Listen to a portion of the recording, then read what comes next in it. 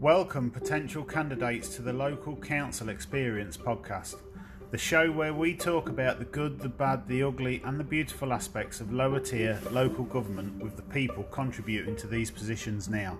I'm your host Chris, and without further ado, let's get this meeting started.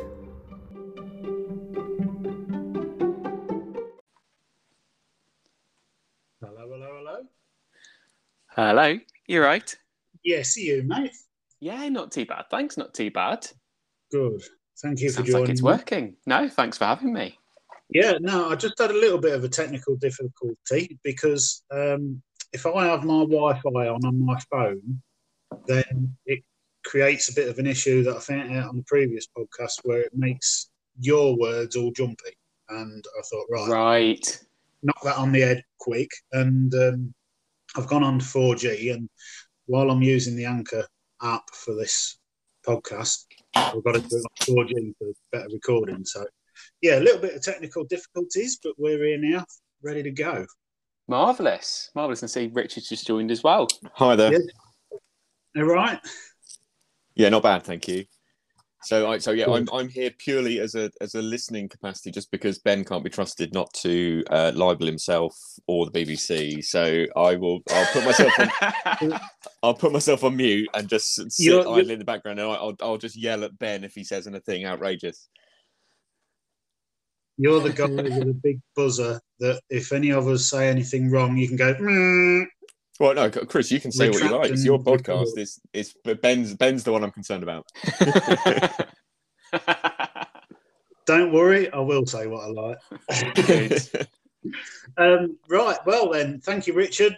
Quietly brewed in the background, and me and Ben will crack on, so to speak. Hello, Marv. Whenever you're ready. Oh, right. Well, I'm ready. We're going. This bit's in the it's unedited, long format conversational podcast. So the second that we connect with, everybody's listening. The end. What? Right, Ben. For the people that don't really know, who are you? Where do you come from? What do you do, mate? Please. Well, that'll be everybody except my mum. So I'm Ben Weisz. I'm BBC Radio Sussex's political reporter based down in Brighton. So what that means is that I cover local politics for mostly sort of local councils, parish councils up to county councils, and whatever our local MPs are up to as well for the local audience. So that's a bit of radio, bit of TV, bit of online reporting as well. Cool. So do you make it known that you're going to council meetings? Do you go to council meetings, the parish council meetings, or do you just stay and wait until you see the agendas and stuff like that, or hear a bit of, for lack of a better word, a little bit of gossip and think, oh, I'll do some investigating on that? How does your process work?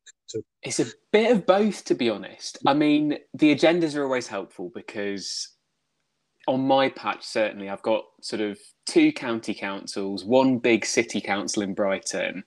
I've got 12 district and boroughs and hundreds of parish councils. So I'm not Hermione Granger. I don't have a time turner. I can't be in all of them.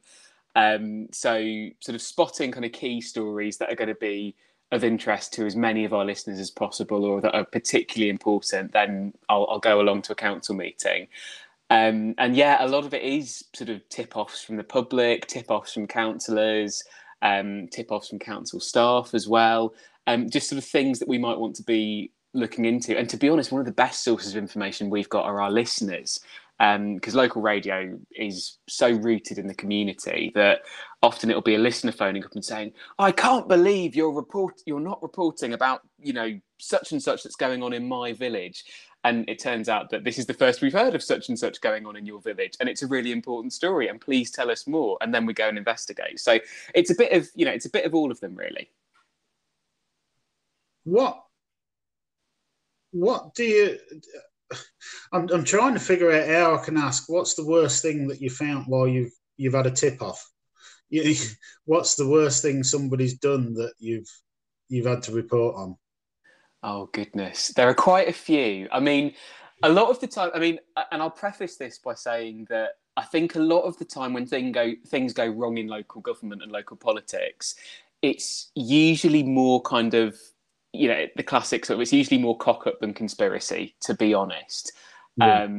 But there are one or two sort of bad apples that we've rooted out over the years. I remember there was one fella who was standing to be a local councillor in Hastings, and it turned out that sort of on all of his election material, he talked about his long career, serving in the parachute regiment, going back to the Falklands War. He had pictures of him wearing, regiment paraphernalia on his election material. And then, a couple of weeks before the election, that all disappeared off the website, and he was there in his civvies. And there were allegations that this fella it was a stolen valor case, allegedly. And we sort of spoke to a lot of people in various places and found that actually there were question marks, shall we say, over whether he had even put on a uniform, served in the army in his life. And he was eventually suspended by his party, didn't win the seat. So that was one example where it was sort of quite, and we found out quite suddenly. It was sort of, we found out about this a few days before polling day. And so the skates, we really had to get our skates on to sort of check out and check that it was true and sort of find out what was going on. There was another one involving, we had a sort of long running series of problems with our local patient transport service down in Sussex a few years back. And this was sort of, that's the service it's sort of non-emergency transport that takes you maybe to your dialysis appointment, maybe to your chemotherapy. And there were all sorts of, they had a new provider. It was all going wrong in lots and lots of ways. Lots of people sort of missing their dialysis, or actually, for an appointment that they should have been in and out in a few hours, they were spending the entire day in the back of a sort of patient transport vehicle. And it was going wrong for a number of reasons. And in amongst the chaos, we discovered that a former bankrupt had taken over one of the subcontractor ambulance firms using a fake name. And had sort of started he'd stopped paying the staff, stopped updating the ambulances, stopped sort of repairing them, and the maintenance was going out of the window. We were hearing from ambulance drivers who were having to sort of clean their vehicles in the Asda car park because they weren't being, proper washing facilities weren't being made available for them. And meanwhile, we sort of started seeing financial documents that showed that this fella was spending the company money that he should have been spending on all of that, on hiring himself a BMW, renting himself a luxury flat.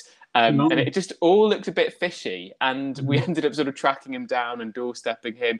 And eventually he was sort of taken off the contract. But sometimes you get a sort of a particularly juicy, particularly sort of, a sort of a dodgy character like that, for want of a better word. But most of the time, I'd say that the biggest stories we cover end up being sort of cock up rather than conspiracy.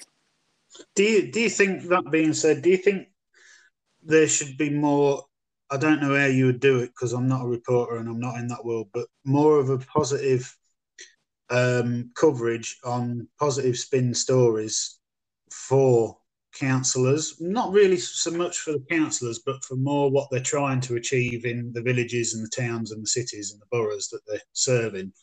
Do you think there should be more coverage on that? Or is it a case of what you get or what you find is what you put out, and quite a lot of the time there is a lot of negative? Well, it's a really interesting question, to be honest, because I think I think our job's both, to be honest. And there is a lot of, this is slightly pretentious kind of media speak, if you like, but there's a bit of a focus, and certainly within the BBC at the moment, on what they call sort of solutions-focused journalism. So, out of the jargon, that just means not just covering when there's a problem, but covering when someone's trying to solve that problem and what sort of clever ways they've come up with for trying to solve it. So, I was down in a town called Shoreham the other day, sort of Shoreham and its neighbouring town Worthing, where the local council is trying to sort of do its bit to tackle climate change by sort of buying up bits of the seabed and, trying to buy up bits of the seabed and grow kelp, like regrow a kelp forest on the seabed so that absorbs carbon. And then it also does things like it creates habitats for shellfish and lobsters and and Massively. juvenile fish. So creates a bit of a fishing economy for the town as well. So all sorts of interesting stuff going on, and that's a total good news story, isn't it? Someone's had a clever idea. Someone thought of it, run it through a parish council way of doing things, shall we say, got the backing, because it would have had to have gone to a vote that I propose that we do this, that, and that to make this, that, and that. Must have got the vote, and then their clerk must have put the wheels in motion for that. And then for you to get the story that this has all happened and then report on it, it must be quite fulfilling for them and for you to like almost be the end goal, that you're getting the story out there for them, that they've been able to do this. Yeah, and I think that's one of the examples where everyone's sort of pulling in the same direction, because we've each got different jobs to do, haven't we? So the councillors they've got the job of trying to make things happen in their community. They've got to try and represent their residents as best they can. They've got to think about their residents exactly.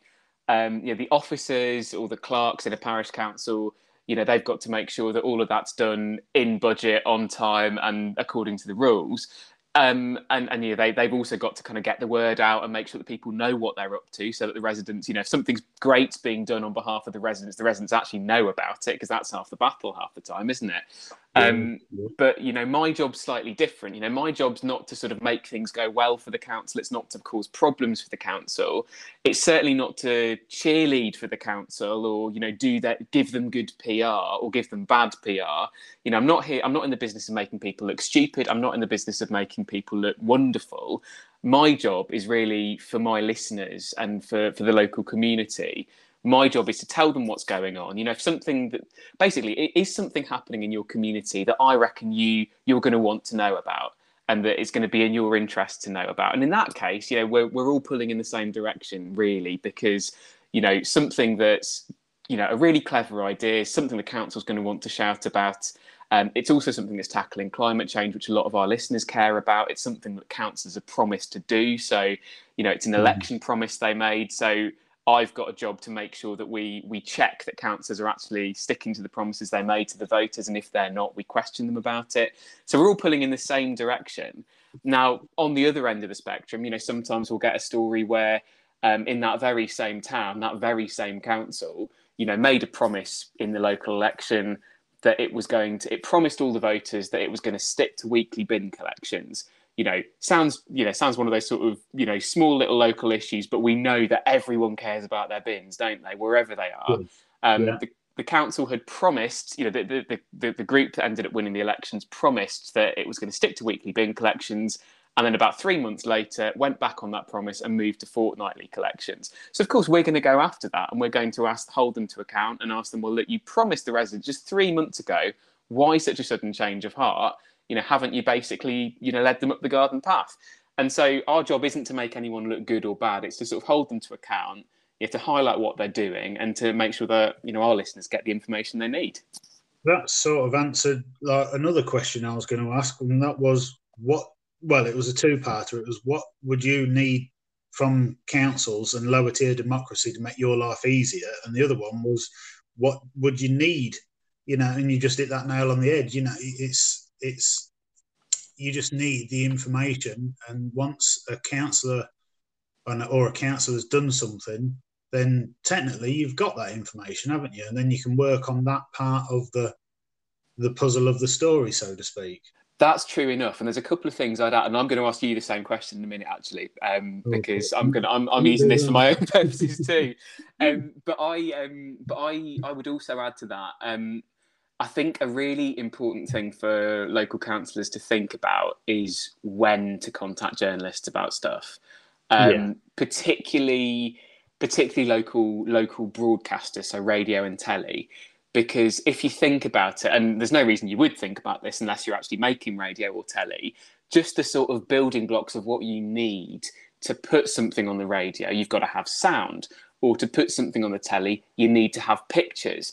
And often the thing that winds me up the most, not that it's anyone's fault or that they were to know any different, but one of the things that I sort of think, oh God, I wish you'd come to me earlier, is when you get a press release from someone decides to get in touch about something they've done a week ago, or it was wonderful to welcome the local MP to open the new, sort of fishing museum, or to open the new kelp sanctuary, or whatever it might be, last Saturday.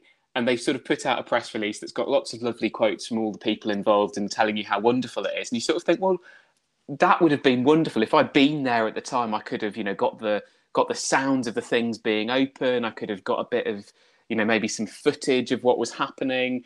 And it's useful to know about things before they happen so that we can plan our coverage accordingly. And you also, the other side of the coin of that is you don't want anybody to ring you up too soon. Like if I rang you up with, "Hey Ben, I've got an idea. I'm going to put books in the old telephone box," you'd go, "All right, thanks," wouldn't you? Well, you say that. I mean, I think in that example, I might well just say, "Oh, that's that's a nice idea. Just keep me posted. Let me know how that goes." Because it's interesting, it's a good idea, and it's something that may well be a story in the future. You're absolutely right. It probably isn't a story until you actually kind of get approval for it and start putting the wheels in motion. Or maybe there's a big campaign to get it happening, and that campaign gathers some steam, and even if it's not been signed off or approved yet, the fact that people are campaigning for it's interesting, and that's a story. But also, the worst that happens is I just say, "Cheers, keep me posted." It's never. I think there's never no information is too much information when you're a journalist, and that brings me to something else I'd say as well, which is, and I get the impression, particularly for new councillors, you're often, particularly I think in sort of district and borough councils and county councils as well, I think councillors are often sort of very, very wary of speaking to journalists because they know that sort of they could say something, it might get misconstrued, it might. Yeah, I think it's the same with any sort of job or industry. You're always going to get the bad apples, and a bad apple for a councillor regarding the press would be one that a councillor would say, "I think that's great," and then the reporter turns around and says, "This councillor said that this is rubbish because he thought this was great." So they've had that happen to them in the past.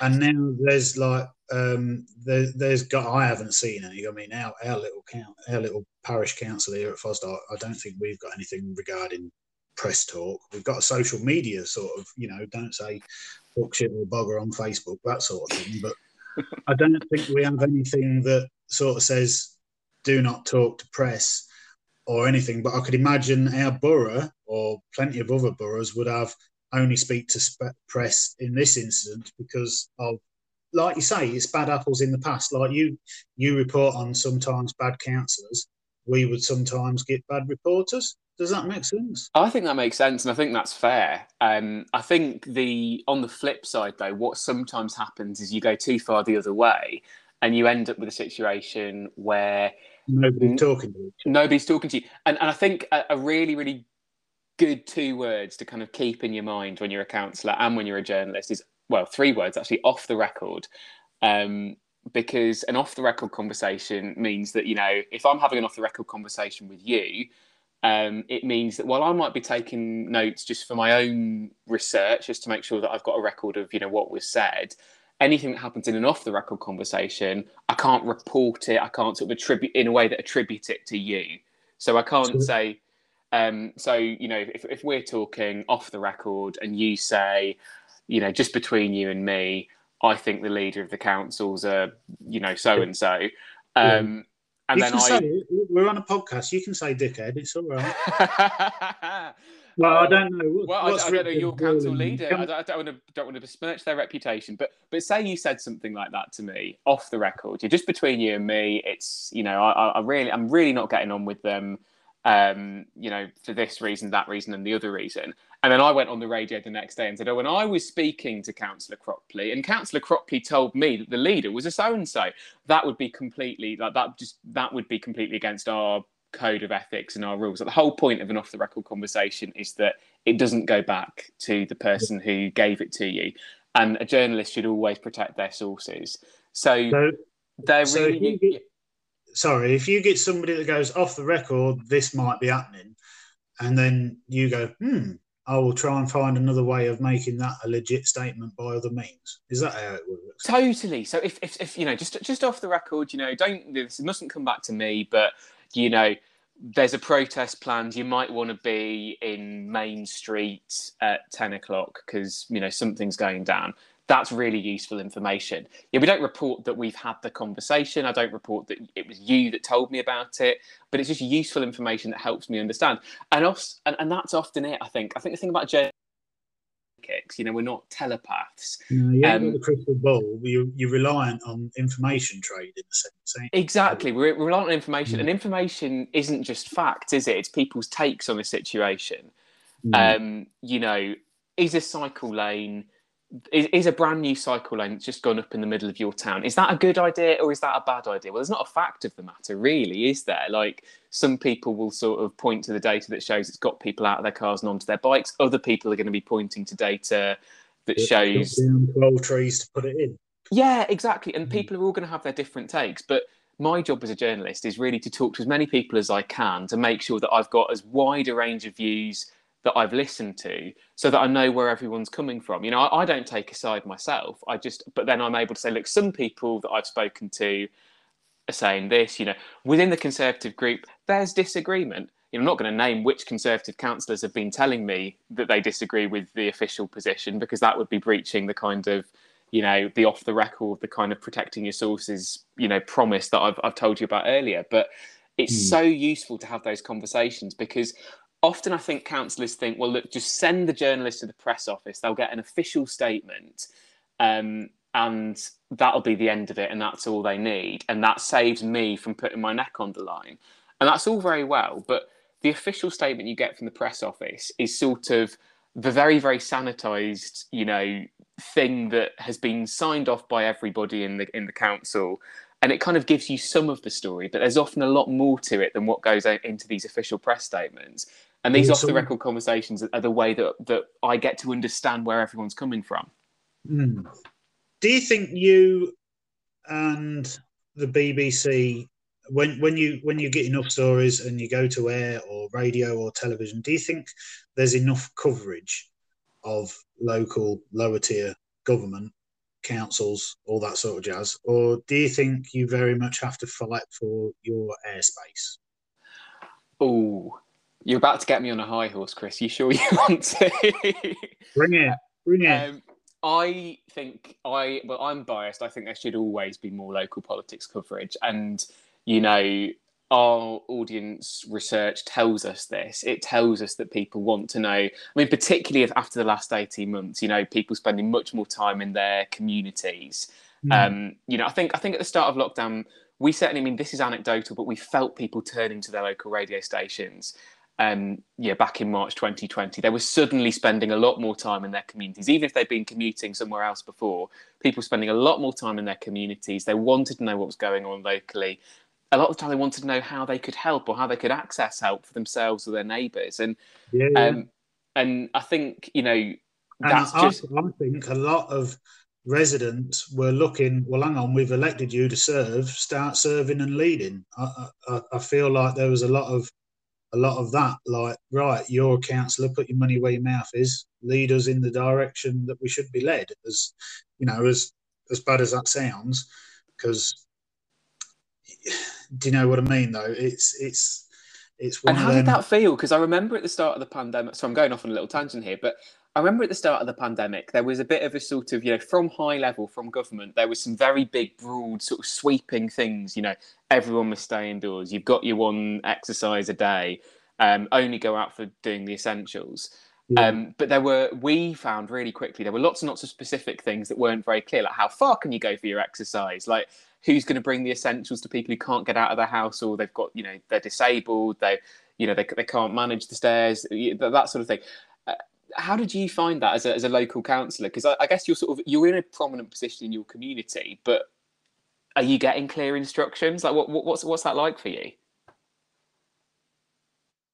Hello, can you hear me? Yeah, I can hear you. Somebody tried ringing my phone, so I've had a bit of a technical difficulty. Oh, ring the klaxon. We're all good. We're all good with that. Right, from my perspective, at the time I was vice chair of Fosdyke, and I did what everybody else did after they listened to Boris on that fateful day, night, whenever it was. I shit myself, and I thought, right, if I'm shitting myself, everybody else is shitting themselves. Does that make sense so far? Yeah, totally. So, I mean, in a weird way, we're very fortunate because in Fosdyke, we're surrounded by fields. There's a lot of fields with a lot of stuff growing in them. So the next day, I got out of my house and I walked to the local farmer's yard. And I said, if the worst happens, and, you know, I mean, people were going from every extent from old to this could be the end of human civilization as we know it. And my brain sort of said, right, well, let's go for worst case scenario and head up from there. So I went to the local farmer and I said to him, that field over there, what's it growing? Potatoes. I went, oh, brilliant. How long till they're ready? I went, oh, about September time. Went, right. I said, if the worst happens and, you know, Fosdyke decides to break down and go into a cannibalistic, apocalyptic lifestyle, shall we say,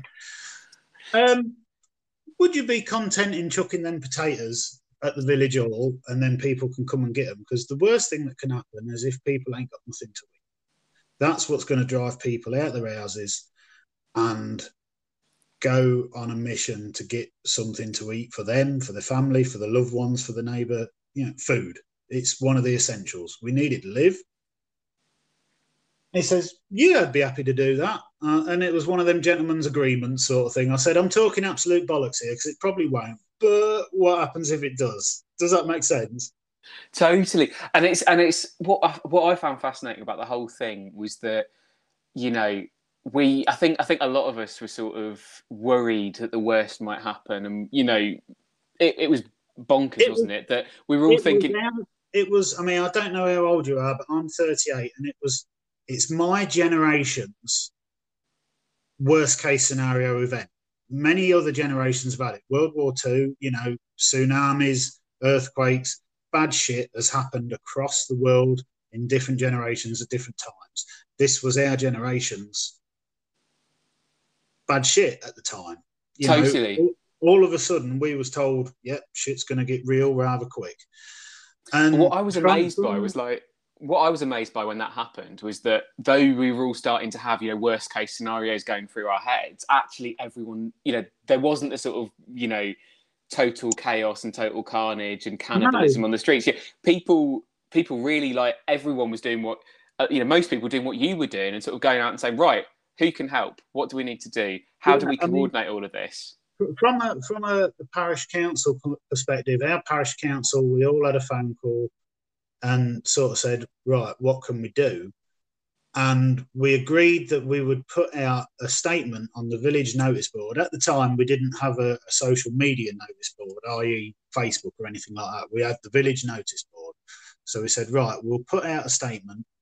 Now, to me, if you get into lower tier local government, you don't have to agree with whoever the big boys are in charge at the minute, Labour, Conservatives and Lib Dems if they ever get the chance. But you have to acknowledge and understand democracy. And our democratic leaders have said this. So we need to inform our residents of this. Does that make sense? We couldn't really go out and go, right, you're in charge of water supply. You're going over there and you're going to go to the neighbours in the next village and try and strike up a trade deal or anything like that. I don't believe we had that sort of power, but we had the power to make sure, the best in our power, that we had informed our village residents. And that's such an important power. And it's such... Is it a power? Is it a role? Is it a responsibility? However you want to describe it. I think councillors... Ultimately, if you stand to be a councillor, you're missing two words. You're missing to serve. So you stand to serve. Now, whether that's sorting out a disagreement between two neighbours or anything, if it's brought to your attention, you have a duty, not a power, a duty. You have to do it because you don't have to settle it, but you just sort of have to make it amicable. Let's get on with our lives. What are we fucking arguing over a cat for? That sort of thing.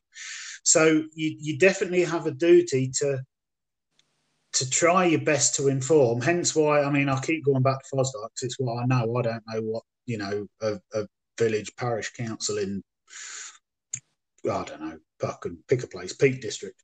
I don't know what they're doing, but, hence why we've set up a Facebook social site, but we don't use it as a back and forth two-way communication. It's technically an online notice board for all intents and purposes. So you have a duty to inform them the best you can with whatever means you've got. Does that make sense? It does, yeah. And I think also local politicians, whether they're the local MP or the local, county councillor, district councillor, parish councillor, we often find as journalists that they're often the best people to go to in times like this. Not because, they've got special powers, as you say, they don't have special powers over everybody else. They're not like you're not the king of Fosdyke. But what you do have is you've got the sort of get up and go to be out there and about there and sort of volunteering and helping to sort things out. And also, you've got if you know enough people, you should be a hub of, right, well, this guy's good at this girl knows how to do this woman over there, she's good at that. If you're going to do it right, you've got to have your contacts in the village. Well, that's it, exactly, because MPs, councillors, whoever you are, those people are often very well plugged into what's going on. So sometimes, as a shortcut, I can't ring round, say there's a big row going on in a village about, I don't know, double yellow lines or something. I could ring every single person on the street and try and, go through the phone book, or I could ring the local councillor and say, look, what's going on? Are people actually wound up about this? Or is it just sort of a couple of noisy, are the sort of most upset people shouting the loudest, but actually there's two of them and, 20 people who really want them. Like, give us a sense. And actually local representatives are really good sources of information because you're in touch with your communities. I can't be in touch with every single community in the county of Sussex in quite the way that you are in touch with Fosdyke, It's interesting because, people have got the option to come and go and move house as and when they please. So it's in a weird way, it's a complete conveyor belt of people sometimes. 1 minute 100 people, next minute you could know 10. Yeah, that must be odd. But then you build your relationships again, don't you? I guess. Well, you've got to. You just got to keep. If you want to do it and do it to a reasonable standard, you got to keep going out there and you got to keep asking. And one of the things. This lockdown did me a world of good in a sense. I made a few decisions on a parish council, and it gave me time to sit back, look, and think about them. And I found out that one of my biggest flaws is the perfect thing that we've been talking about. It's not having that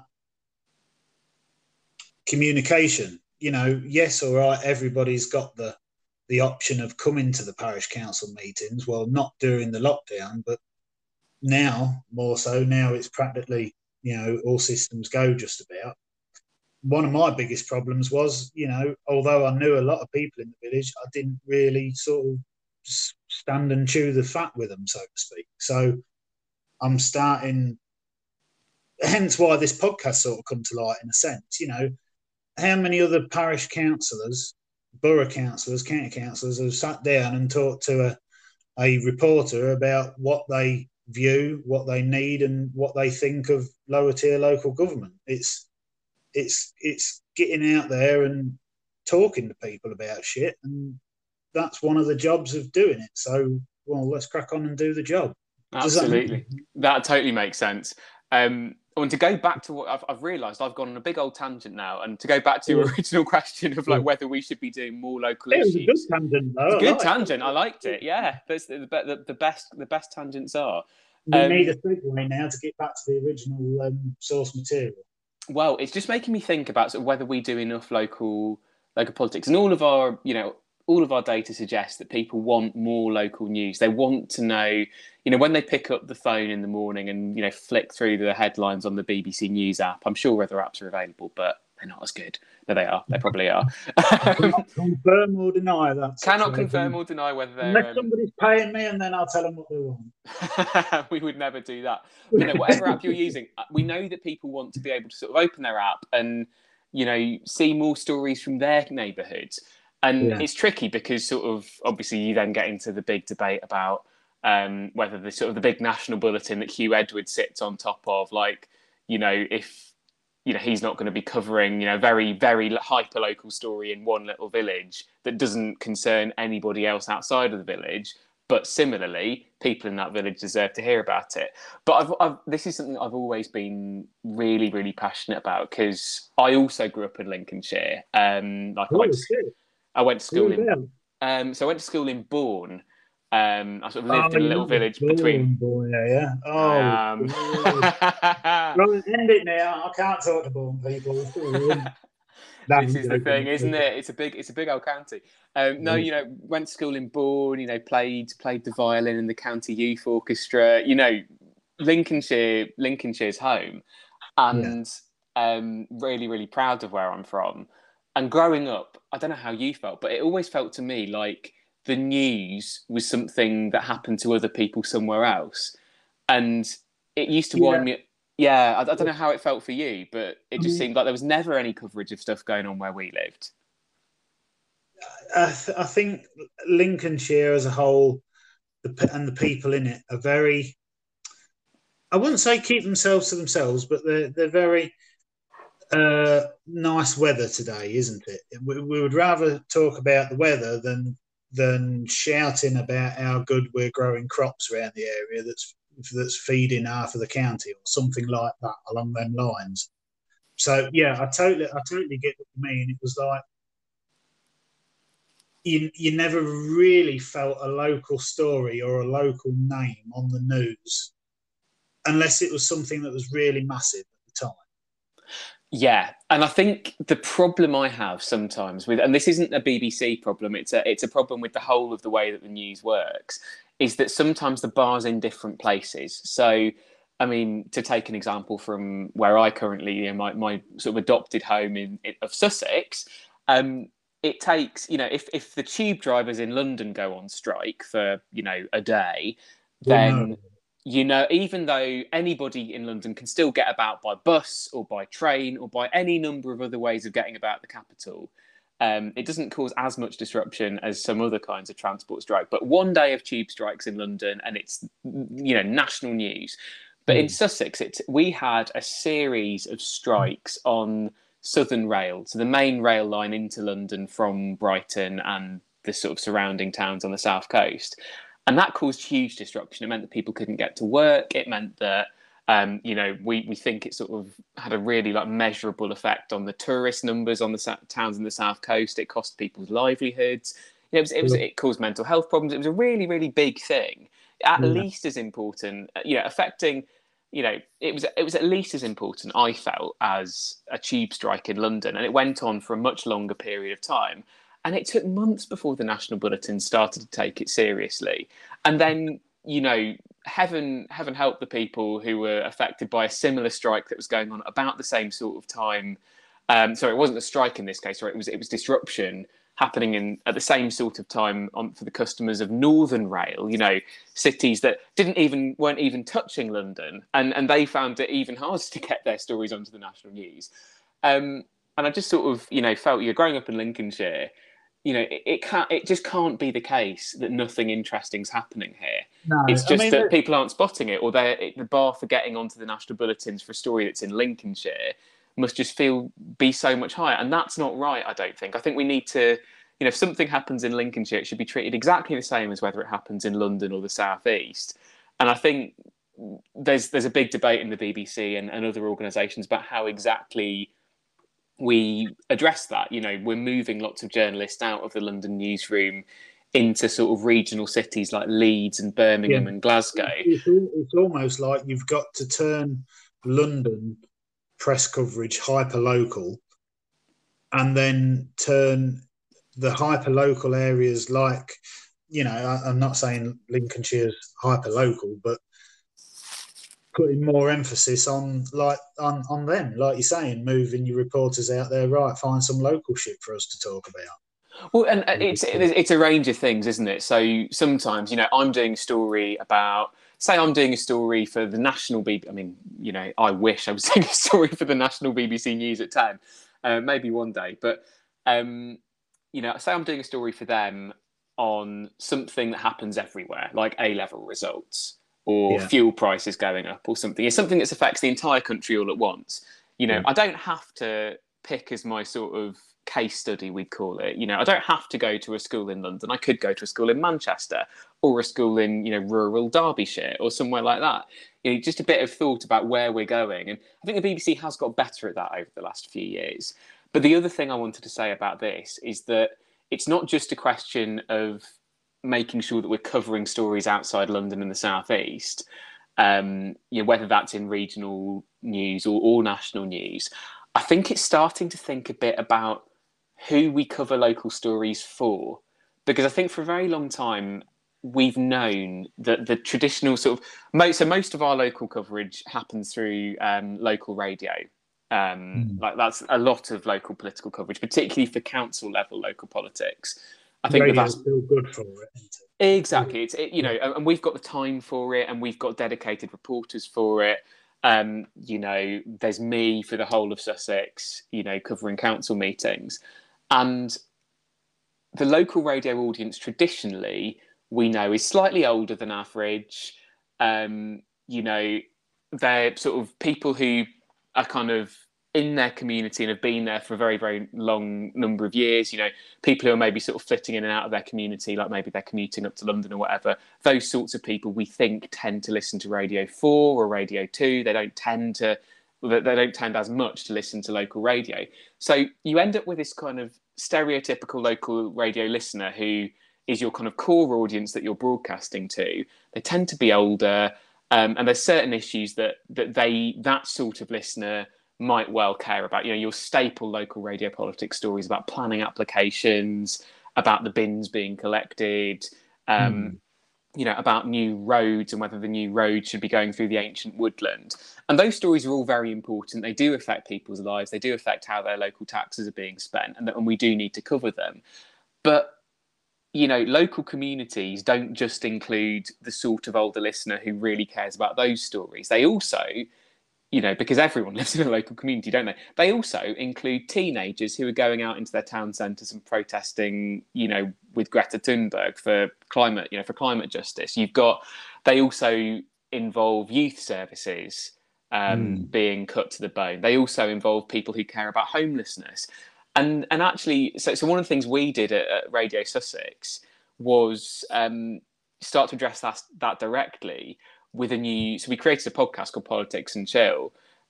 Which you beat me to it again. You planning to ask me about that? Mate, I was trying. I was like, he's going to give me a window in a minute. Here's your segue. But what we were trying to do with that was Politics and Chill. Tell me about it, please. Well, the title was sort of a working title that ended up sort of we didn't think of a proper title in time, and the working title ended up being the real one.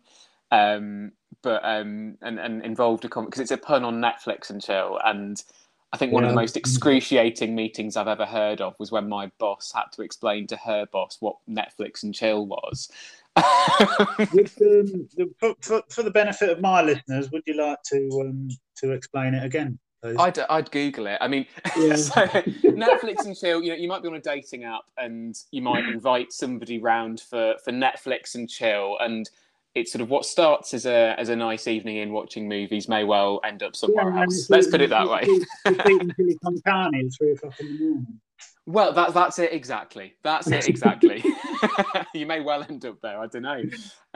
But yeah, that was sort of the pun that we were going for. But what we were trying to do with it was keep a focus on local news and local politics, but cover it for a much younger audience than we're used to covering. And we sort of thought, right, if instead of broadcasting to sort of over 50s who were our core listeners, we were doing stories for 18 to 30-year-olds, ideally 18 to 30-year-olds in the local area, maybe who aren't already interested in politics, maybe who haven't done politics at university or haven't even gone to university, so they're not your core politics audience either, let alone not being your core kind of local radio audience. What sort of stories would they be interested in, and how do we get them involved? And we ended up it kind of started there, and we ended up doing a whole series of podcasts for the whole of BBC England, looking at local stories through the 2019 election campaign. And it was so interesting that the things that we ended up talking about were very, very different to what we talk about day to day in local radio. And again, very different to what we ended up talking about. Well, it's different generations having different outlooks and views and goals. And, a younger person's outlook on life is going to be different to mine. Yet, if I try and be a parish councillor using my own thoughts and knowledge, you're not going to really help everybody that you're trying to serve. So a podcast like that talks about it. I mean, one of the biggest things I'm finding at the minute is the older I get, the language is changing. So the way that my demographic would say a certain phrase or a word, or use a certain phrase or a word in context, is completely different to people that are younger than me. Vice versa with people older than me. People who are older than me speak differently. They use, for argument's sake, they might be a bit more politer than what I am. Or they won't drop as many curse words in as what I do. So it's finding that balance of being able to talk to people, via a podcast with a catchy name like yourselves, but doing it in a way that they can understand. Because although they're learning English at school, they're not really learning English unless they're really out in the real world and they're talking to the mates and they're all watching the same films, and then they're learning the same together. And they learn it. Does that make sense? They're learning their own English or their own language, their own way of speaking. And if we can't talk their talk, they're going to look at us and like, what the fuck are you talking about planning permission? What's planning permission? So certain things need to be said in a different way. And if you can do that on a podcast that heightens issues, that broaden, that it's a broaden for most people, you're onto a winner there, surely. I hope so. I mean, I think in terms of the language, it's an important point. I don't think, I mean, to be honest, I think some of the, most kind of eloquent and erudite things I've heard in local government have been sort of petitions that have come from young people, to be honest. I think what you're really touching on something, though, that we definitely find, which is that particularly like our younger listeners and sort of younger people within the political community, so certainly in my patch in Sussex, I think yourself in local government, the mechanisms for things to happen, homelessness is a really good example. That's an issue that we find, like lots of younger listeners. I mean, we know lots of people, just whatever their age, care about homelessness, but it's a particular one that speaks particularly to younger listeners is homelessness. Yeah. And, we know, those of us who are sort of like embedded in local government, that while a homeless person who's sleeping rough needs a roof over their head, and they probably also need lots of other help as well with their mental health, with their addiction, with all sorts of other kind of social care stuff. And we know that it might be a district council that has a duty to put a roof over their head, but it's the county council that has a duty to give them the social care. And often there's a lot of kind of haggling and arguing between those two bodies about who funds what, and it's all a bit confused. And then maybe the government comes in from Westminster with another scheme that people can bid for money from. And then there's local charities in the mix, and maybe the parish councils decide to do something too. And there's all sorts of things going on. It's very difficult to know which lever to pull to make something change. Whereas a younger person comes along and just sees somebody sleeping on the street, and all they care about is getting that person off the street and getting help, and they don't really care who does it. So I think that's one thing, is sort of, it can be quite... the world of local government can be quite confusing for people who aren't sort of living and breathing it every day, because it's not clear, why, when they write to their district councillor can't do anything about the state of the roads. Well, that's because it's a county council job. But, that's always been a problem. We need to get better at explaining it. But I think the other thing is sort of, often parish councils are definitely not the worst culprits for this, but so often I find things are kind of written in jargon. Like council reports are in jargon, councillors speak in meetings in jargon. And actually, I think, the same as you as it is for us in journalism. If you can explain a story, if you can't explain a story in words of one syllable almost, or in plain talk, then you haven't understood it yourself. So I think being able to explain what's going on in words of one or two syllables, really simple language, doesn't mean you're dumbing it down, and doesn't mean you're sort of, speaking a different language for a different audience. It just means that, you're on top of what you're talking about and you're able to communicate well with other people. And I think you're making it easy to digest for the majority. That's it. And actually, things can be very complicated, but you can still explain them in a way that people can understand. And actually, like it's our job as journalists, certainly, to make sure that our listeners do understand what's going on. I think we get into very dangerous territory where we just sort of like shrug and wave our hands and say, oh, well, this is a bit too complicated. But I think that's sort of doing a huge disservice to our listeners. Yeah, it's a good way of looking at it. I think, if anything, what we need to take away from this podcast and your podcast is, if councils really want parish, borough, county, if they really want to get the word out on something, they need to have the trust and the faith in the press to get it out there in a way that is formatted so it's easily read for everybody. That's it, exactly. I think, yeah. And I think, journalists aren't, we're not your busy mates, but we're not your enemies either. Like, we've all got a job to do. And actually, I think if you're a councillor, journalists can be a really useful resource in your community, and building a good relationship with your local reporters is going to be a really, really good way of, as you say, getting the word out about stuff that you want to shout about, getting your concerns out about something that's happening in your local area that you think needs action. I think it's a useful relationship to have, and I think I appreciate what you've said about it taking a bit of a leap of faith to be able to trust a journalist. But the point is, I think once you get to know them and once you start to build that trust, I think the relationship can be a really useful one. Yeah, exactly, 100%. And I think on that note, just conscious of time, that would be a nice way of wrapping it up if you're in agreement, unless you got anything else. No, absolutely. Thank you so much for having me on, and best of luck with the rest of it. It's such a useful resource, this. I'm really, really pleased you're doing it. No, I'm grateful to you, yourself, the people that have already come on, because if it weren't for you people going, yeah, fuck it, I'll do this podcast episode with you, I wouldn't be doing a podcast, because I ain't going to stand here and look at my phone for an hour and a half and think, what can I talk about? Have a go. No, trust me. But I'm as much as a what's the word I'm looking for? A vacuum for your information as people I would like to listen to.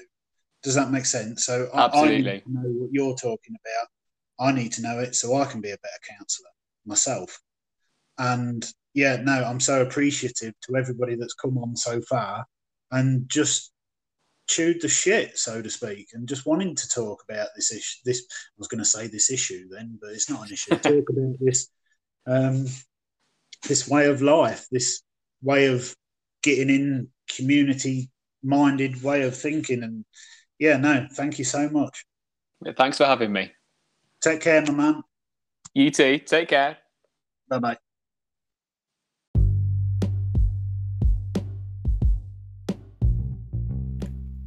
To help us keep the streetlights on, so to speak, please visit our Patreon account at patreon.com/the local council experience.